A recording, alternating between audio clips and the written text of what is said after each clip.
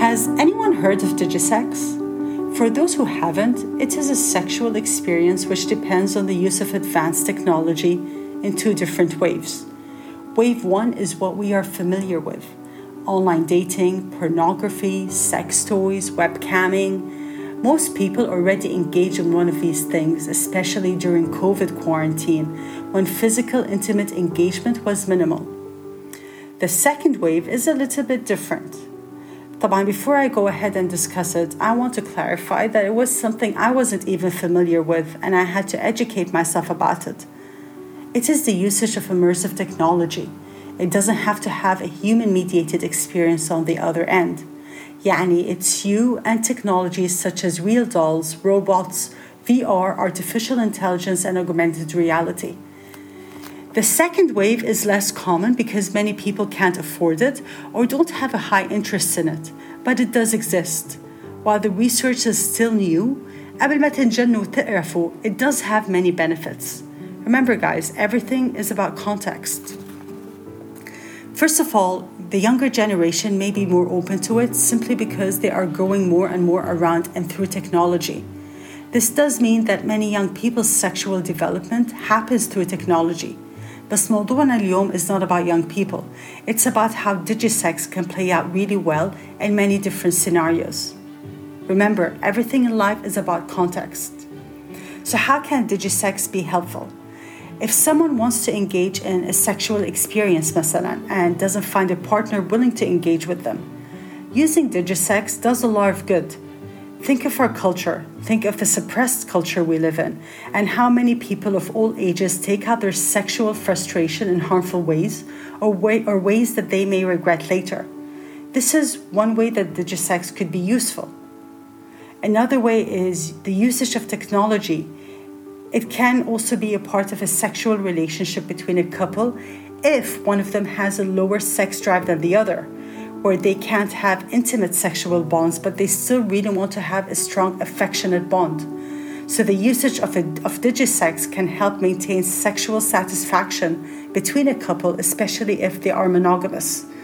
For those who don't know what monogamy is when a couple decide that they want to sexually engage with one another only and not invite a third partner or engage with a third partner or somebody else outside that relationship between them.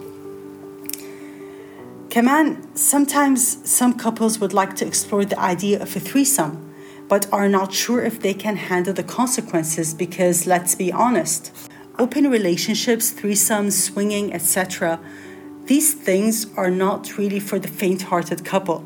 So introducing a sex doll that pretty much represents another human and is created for people to feel like they are literally sexually engaging with another human, this could be a good way to explore fantasy without really breaking any boundaries. It is also a good tool for people to learn and engage in sexual opportunities solo, if they don't have a partner, but they still would like to know more about sex and their own performance. There was a story shared when I was learning about digisex, and I really want to share the story with you. It was about a woman who had severe skin issues. And in her own words, she said that it repulsed any other human being she met. No one wanted to touch her.